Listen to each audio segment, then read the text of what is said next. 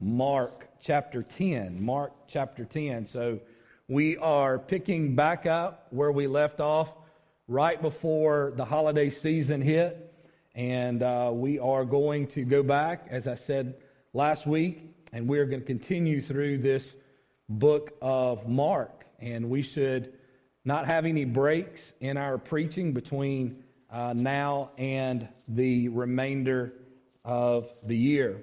Not the year, but through, I think we'll finish up right around Easter or right after Easter, is the way it looks at this time.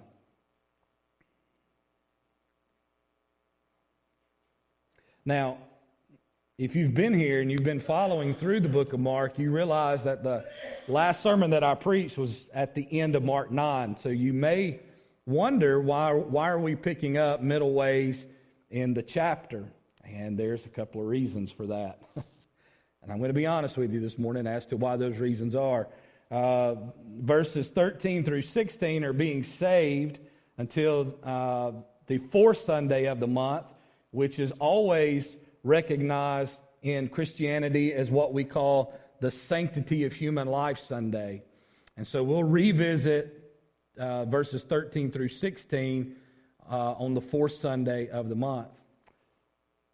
Chapter 10, verses 1 through 12, deal with a very delicate subject, the subject of divorce.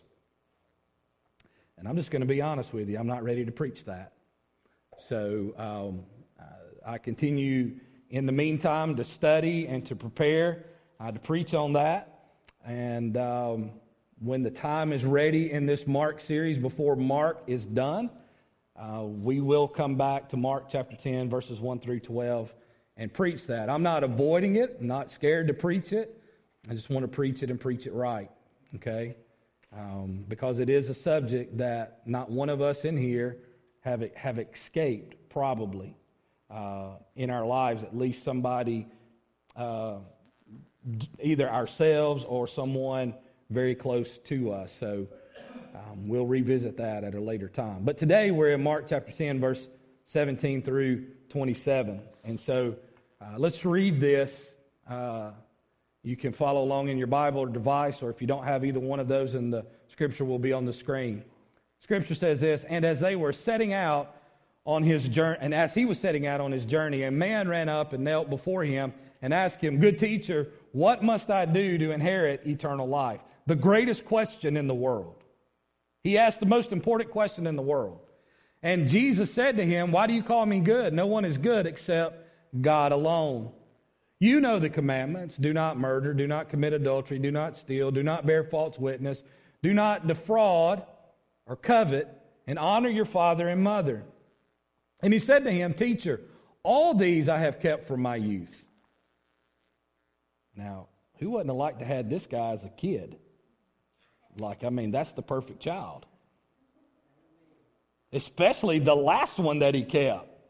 Honor thy father and thy mother. I have kept it. Now, youth, let me just say this. Youth in the Bible there means he began to do this at age 12. That's when, in Jewish culture, they would practice what is called a bar mitzvah. And that was the coming of age there. And so when he says from a young man, that is the age that he is speaking of there. And Jesus, looking at him, loved him and said to him, "You lack one thing. Go sell all that you have and give to the poor, and you will have treasure in heaven, and come and follow me."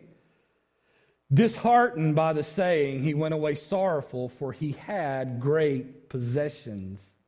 And Jesus looked around and said to his disciples, "How difficult it will be for those who have great wealth to enter the kingdom of God." And the disciples were amazed at his words. But Jesus said to them, again, aren't you glad that even those people who walked with Jesus intimately had to have some stuff repeated to them? Amen. Because you feel like Jesus had to say a lot of the same stuff to you over and over and over again? Well, guess what? He doesn't grow tired and weary like we do in having to repeat himself. Children, how difficult it is to enter the kingdom of God. It is easier for a camel to go through the eye of a needle than for a rich person to enter the kingdom of God. And they were exceedingly astonished and said to him, good question, then who can be saved? And Jesus looked at them and said, now look, this verse doesn't get enough credit, enough play in our minds. They are really confused to some degree.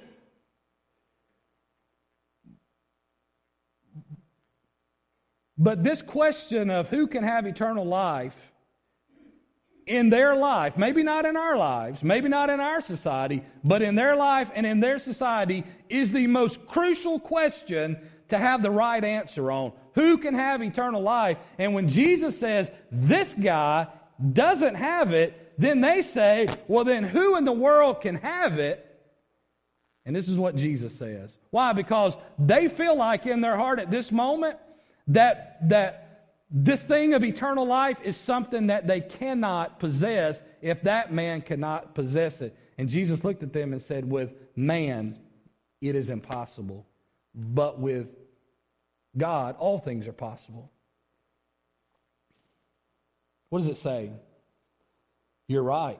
This is very hard, impossible to do on your own.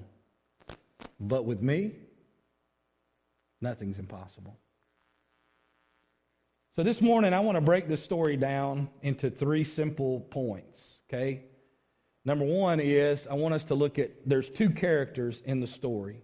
And we're going to look at each one of these characters individually. The first character in the story that we want to deal with is just the man. You can call him the rich man, the rich young man, the rich young ruler, as he's referred to in the book of Matthew, but I'm just going to call him the man. The man. What do we know about the man? Well, he was eager to meet Jesus, right? Do you remember that? Back in verse 17, it says that he ran up to Jesus. Why was he running after Jesus? Because this man needed resolution for the conflict within his soul. What was the conflict within his soul? Well, the conflict is revealed in the question that he asked. What must one do to inherit eternal life? That's the question that's on the table. That's the question that's causing so much conflict in his life that he needs a resolution of. He knew that there was something extraordinary about Jesus. Not only was he eager to meet Jesus, and not only was he eager to get resolution for the conflict within his soul, but he knew that there was something extraordinary about Jesus. And we see that when the Bible says he knelt before him and asked him, good teacher. Now the question on the table this morning is, what instigated this inquiry for a man who had everything? For someone who had everything, what was the pressure point that made him want to ask and inquire of Jesus about something that all of a sudden he realizes he doesn't have? I believe the reason why he's asking this question is because of what happens in verses 13 through 16, the verses that I told you we're going to hold off to the 4th Sunday of this month. And real quickly, what's happening in those verses is that Jesus is teaching on how you get into the kingdom of God, which in essence is just another way of teaching how you come to inherit eternal life. And Jesus says that if you're going to come into the kingdom of God, if you're going to inherit eternal life, then you come into the kingdom and you inherit it as little children. Now, that has turned the apple cart upside down. Why? Because this is not how good Jewish people were taught one inherits eternal life. And so he has so much respect for Jesus that when Jesus sets forth this paradigm-shifting way of inheriting eternal life and coming into God's kingdom, this man realizes in that moment that I have everything, but I don't have the most important thing. I don't have eternal life. If Jesus is right on how people get into the kingdom, then I don't have it. Jesus' words reveal that this man, though he possessed everything, still lacked one thing. This young man was an exceptional young person. I mean, this is the kind of guy that you want your daughter to bring home to say, I found the one. I mean, this is cream of the crop. Matter of fact, I mean, if you were like going to start a following, if you were looking for disciples to put into your entourage, this man would have highly qualified. Why? Because his personhood, his character is impeccable. He is unlike anyone else around. Notice his admission concerning what we call the second table of the law. Now, you realize that when Moses came down, he didn't have the Ten Commandments written on one tablet, right? They were written on two tablets. And so what is often referred to as the second tablet, do you remember what Jesus said? Jesus said, look, I'm going to take the 10 commandments and I'm going to boil them down into 2 commandments. Do you remember what those 2 commandments are? Commandment number 1 is what? Love the Lord your God with all your heart, soul, mind, and strength. Right? Okay? So what does he do in that? He sums tablet number 1, the first 4 commandments, up in 1 commandment. But then Jesus says, let me sum up commandment 5 through 10, which is found on the second tablet, as love your neighbor as you love yourself. And he says, and that is the totality of the law. And so what is this young man saying here? He is admitting that he has kept the entirety of the second table. Teacher, all of these I have kept from my youth. This is what Paul said of himself. Look at this in Philippians chapter 3, verse 6 and 7. As to zeal, a persecutor of the church, at what? As to righteousness under the law, what did Paul say? Blameless. Paul's like, you can't find one commandment that I've broken. I am blameless as it pertains to living according to the law. But look at what Paul says. And I want you to hold this thought because this is the message of the sermon. But look at what Paul says. Paul says, I have obtained the highest morality. But he says, whatever I've gained because of my morality, I count it as loss for the sake of Christ. You know what Paul is saying? He is saying, though I have obtained the highest level of morality that one can attain, guess what? It does not gain me Christ.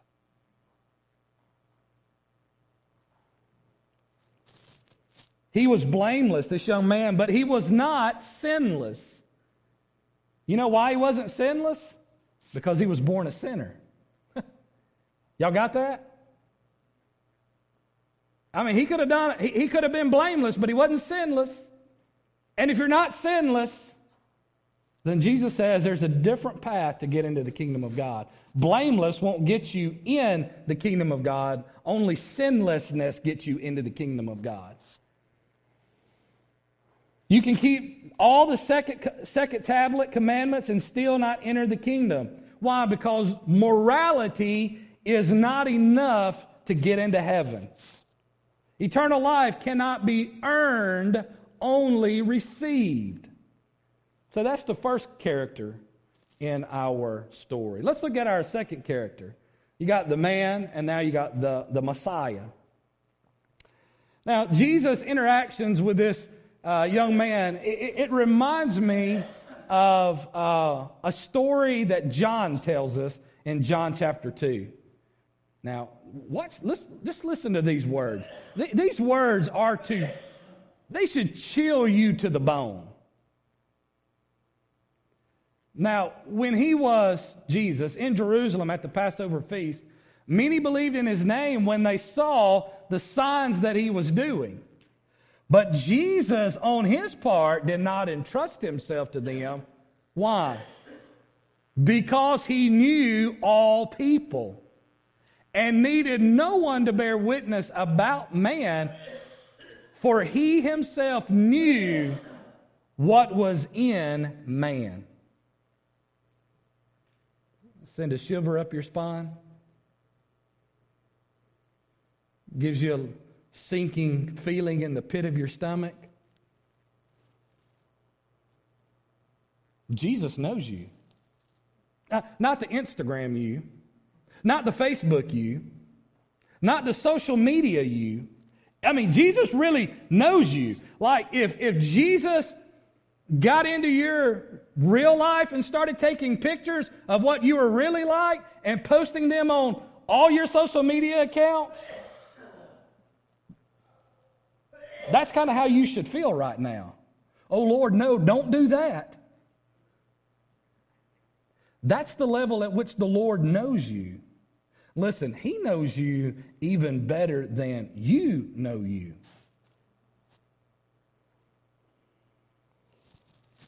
Jesus knows what is in us. He knows our hearts better than we do, and He questions, and His questions, like a skilled surgeon with a scalpel, cut deep to expose our true condition. Jesus' penetrating questions seek to expose the unvarnished us. You say, what is that, unvarnished? What I mean by that is your non-social media you. Your Instagram page is the varnished you. It's the you want everybody to think that you are, or your Facebook or whatever how you portray yourself out into the Ethernet.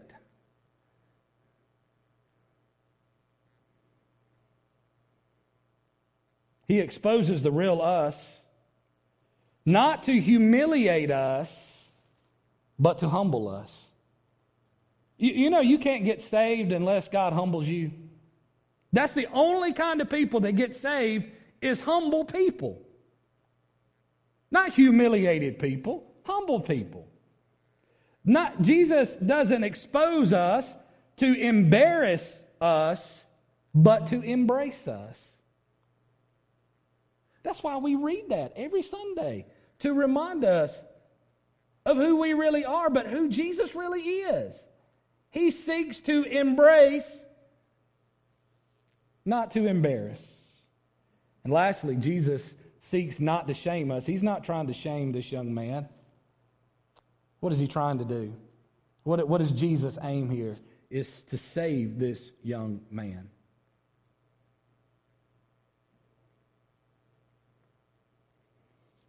How do I know that to be true?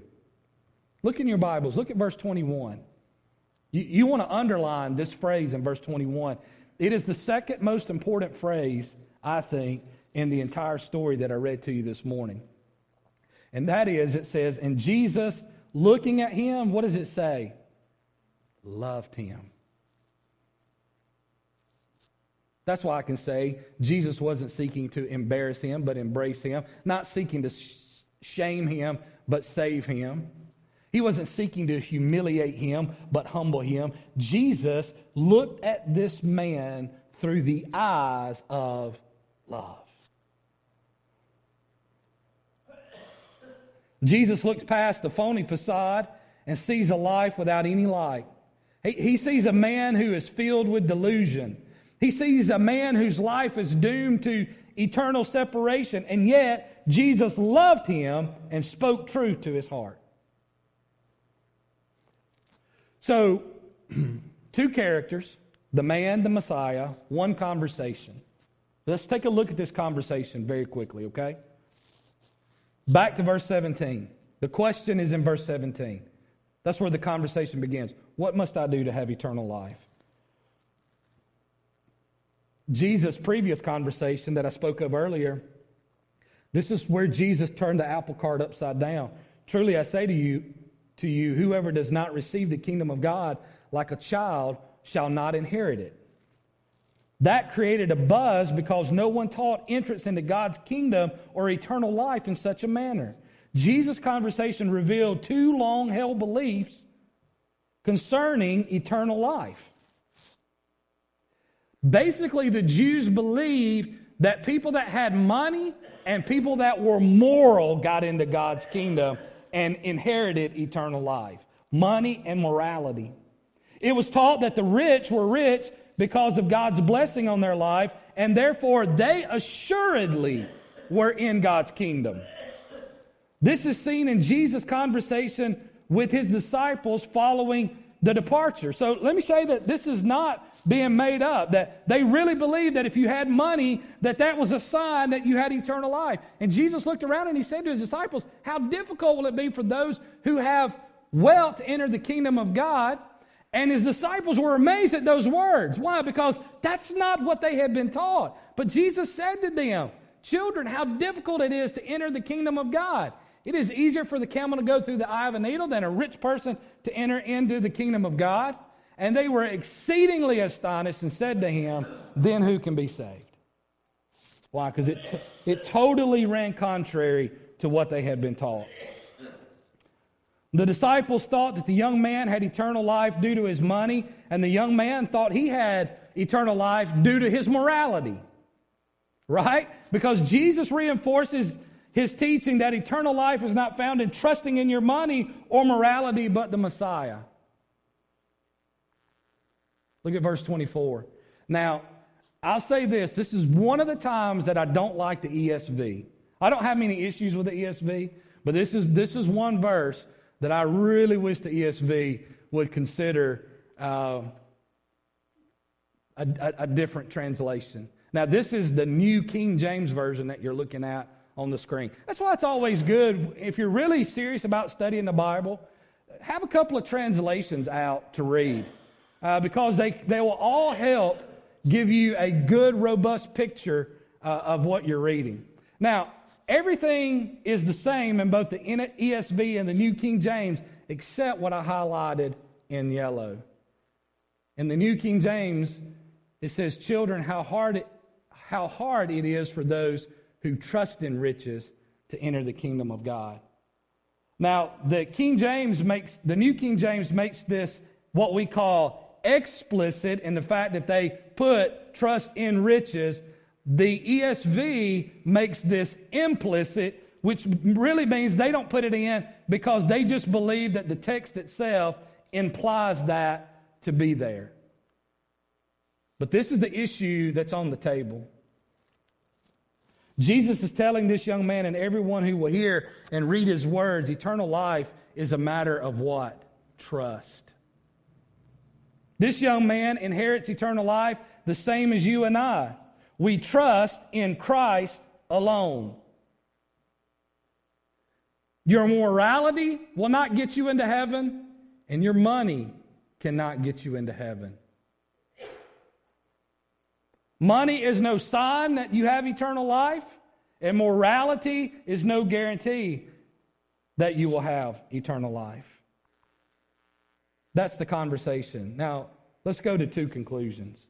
And look, I want to tell you something. I wish you could see all of my chicken scratch for the past week on this. I mean, there's about 90% of what I wrote down and studied that just laying on the desk back at the house. And I crying over it thinking, I want to share all of this. But I know y'all, I've been doing pretty good lately. Y'all been getting out right around 12 o'clock. And I know y'all get used to that and want to keep going on it. Let's get done at 12, preacher. Maybe 5 after. We'll give you 5 after, but you're doing good, so don't stop. So I'm not going to stop. I'm going to try. I got 9 minutes on the clock right here. It's top of the hour. And I think I can do 2 conclusions in 9 minutes. What's the 2 conclusions? You want to write these down. These are important. Those who don't trust Jesus for salvation walk away sorrowfully. Those who do not trust Jesus for salvation walk away sorrowfully.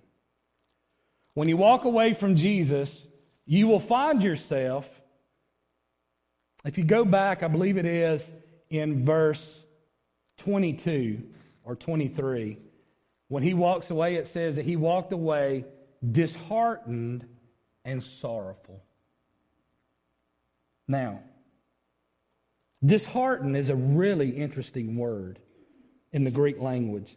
It's a word used to describe the sky becoming overcast in anticipation of a storm.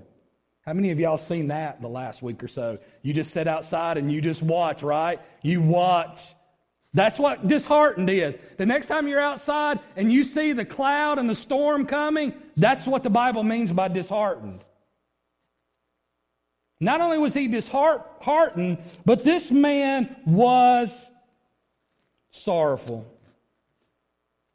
Walking away from Jesus leads one to a sad state of being.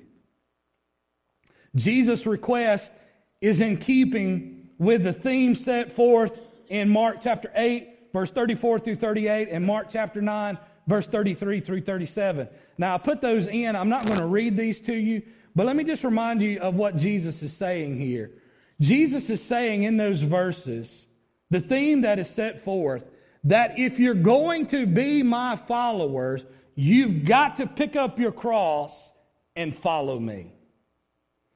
Jesus says, if you're going to really follow me, you've got to leave some stuff behind in order to follow me.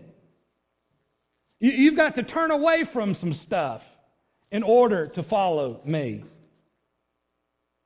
Jesus' request really is not disheartening if one sees Jesus for who he really is. The reason why this man is so sorrowful, the reason why he's so disheartened is because he can't see Jesus for who Jesus really is.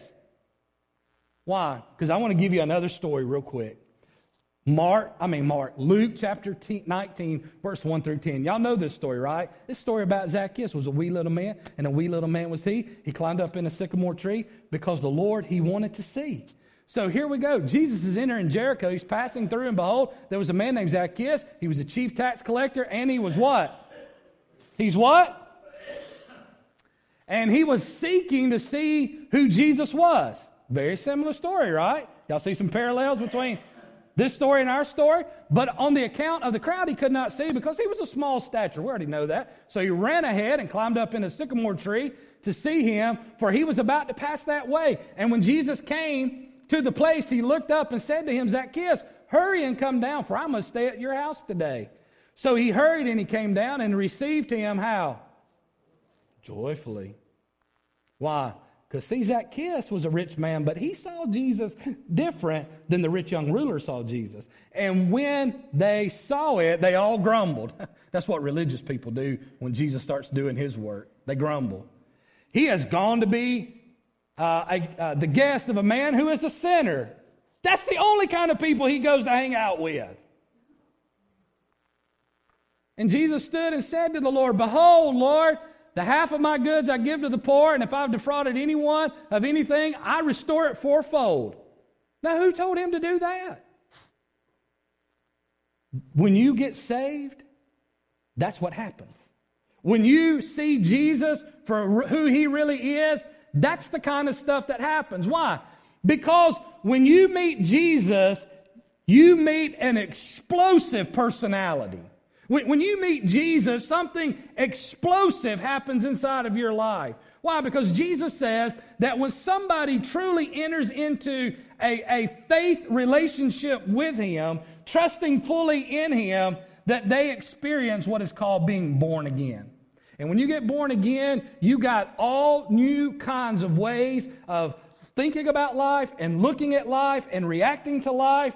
And so this man, upon receiving Jesus joyfully, he had this massive change of heart. And his heart changed to such a degree that Jesus didn't even have to ask him to give anything away. He just started doing it of his own accord and of his own will. Which really begs to ask our story, is Jesus really saying to this guy, you got to give up all you have in order to be saved?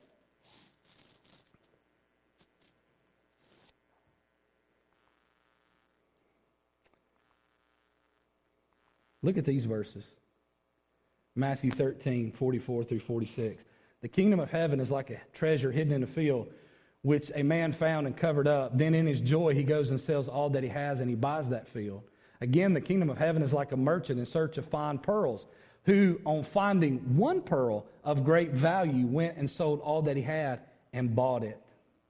What is Jesus saying? When you see Jesus for who he really is,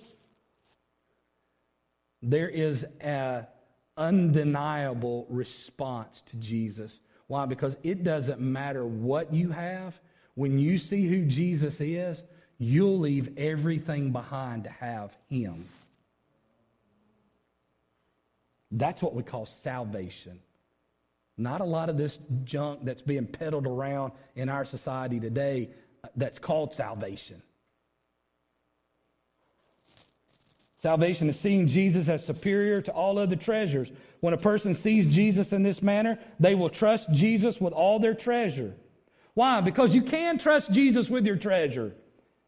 Giving it all away would not save this man. It is his trust in Christ demonstrated in his giving it all away that would save him. Listen to that. Giving it all away would not save this man, but giving it all away demonstrated that he saw Christ as the greater treasure.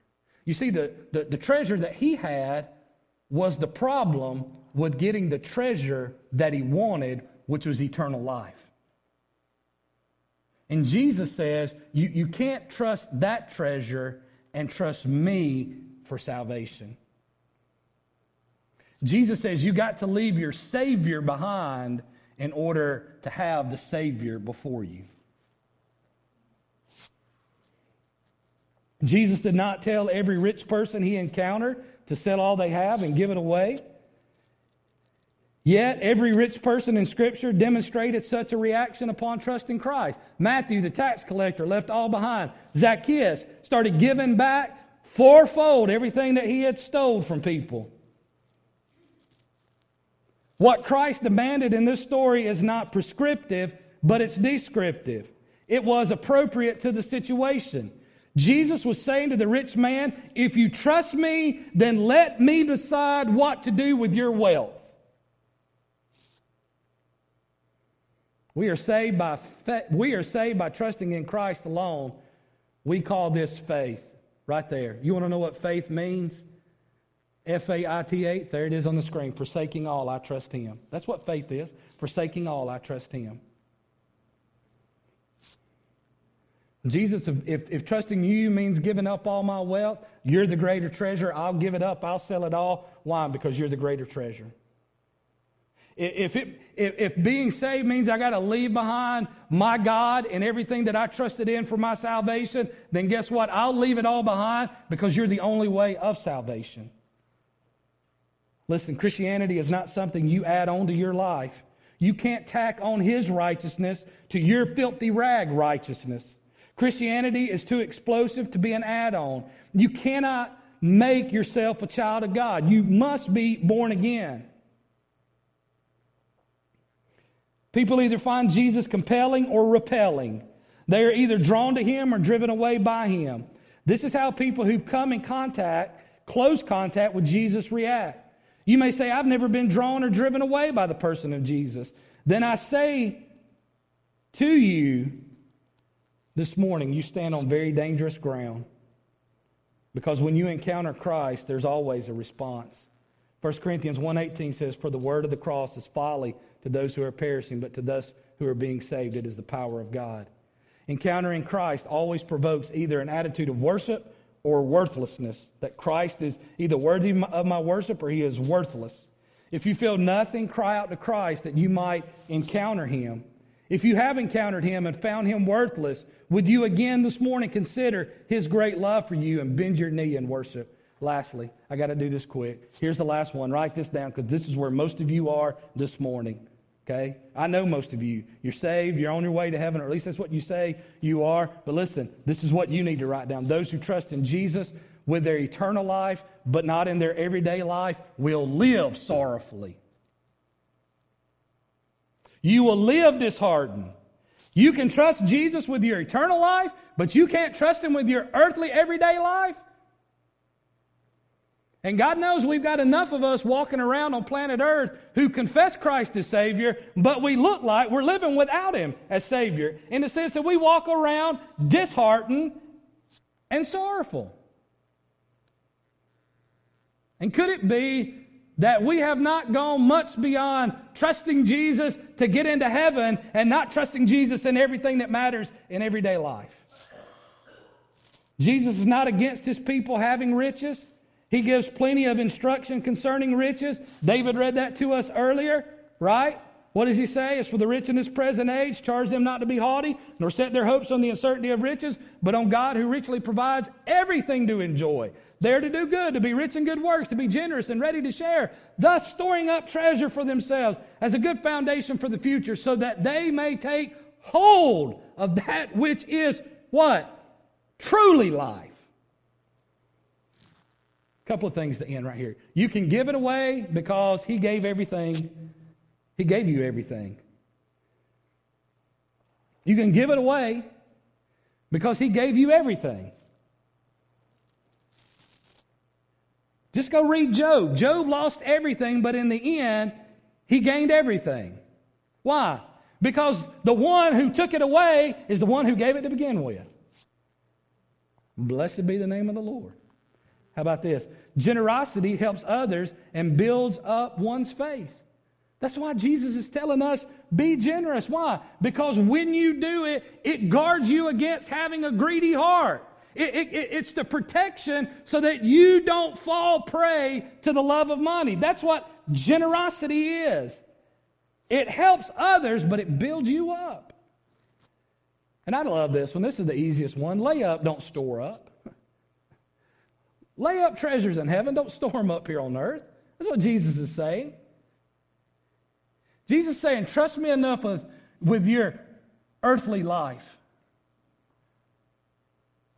to lay up treasures in heaven, not treasures on earth. Because if you can trust Christ for eternal life, why are you not trusting him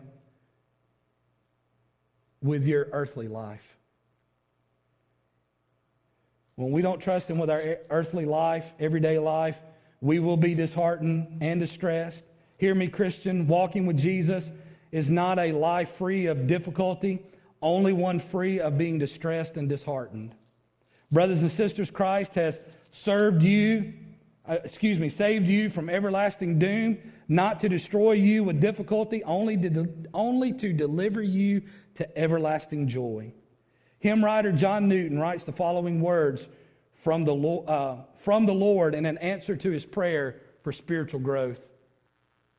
But I don't guess I put these in, so I'll just read it to you. These inward trials I employ from self and pride to set thee free and break thy schemes of earthly joy, that thou may find thine all in me. Dear Christian, you will find Christ's request quite strong, for his call remains unchangeable. That's his call to you. And calling the crowd to him with the disciples said, if anyone will come after me, let him deny himself, take up his cross, and follow me. For whoever would save his life will lose it, but whoever loses his life for my sake and the gospel's will save it. It is in the strength of this command that we will find the promised joy of Christ. It is in his request of everything that we will find our hearts fully and completely satisfied. When Christ is worth it all life, worth it all, life is worth living. Come on, David. When Christ is worth it all, life is worth living. You getting it? When Christ is worth it all, life is worth living. Until Christ is worth it all, life will not be worth living.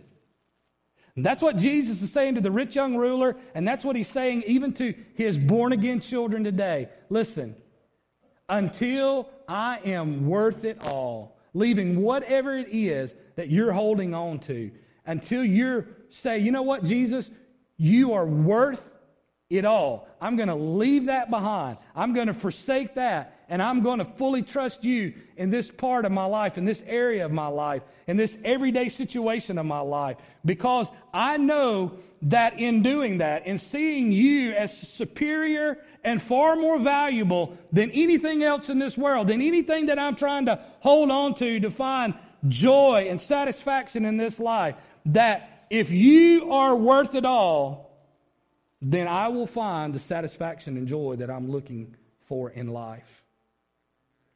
That's the way Jesus has hardwired us. He's wired you up to look for that. Why? Because what He's wired you for is to look for Him. Let's pray. Father, in these next moments ahead, I pray that we would leave here determined to live a life that says, Christ is worth it all, and that is why my life is worth living. And Father, if there's one or more amongst us that has never, they've never trusted in you. They've never had this rich young ruler moment where they've been confronted with the possibility of eternal life. Or maybe they have in the past and they've been totally indifferent. They've totally been unmoved by it. Or maybe they were moved, and yet like the rich young ruler, they walked away sorrowfully. And yet today, in hearing your words to them, that you love them, that you died for them, that you are willing to save them, that today they see your love, they hear your love, they feel your love, and they say, forsaking all, Jesus, I trust you. Save me from my sin. Make me your own.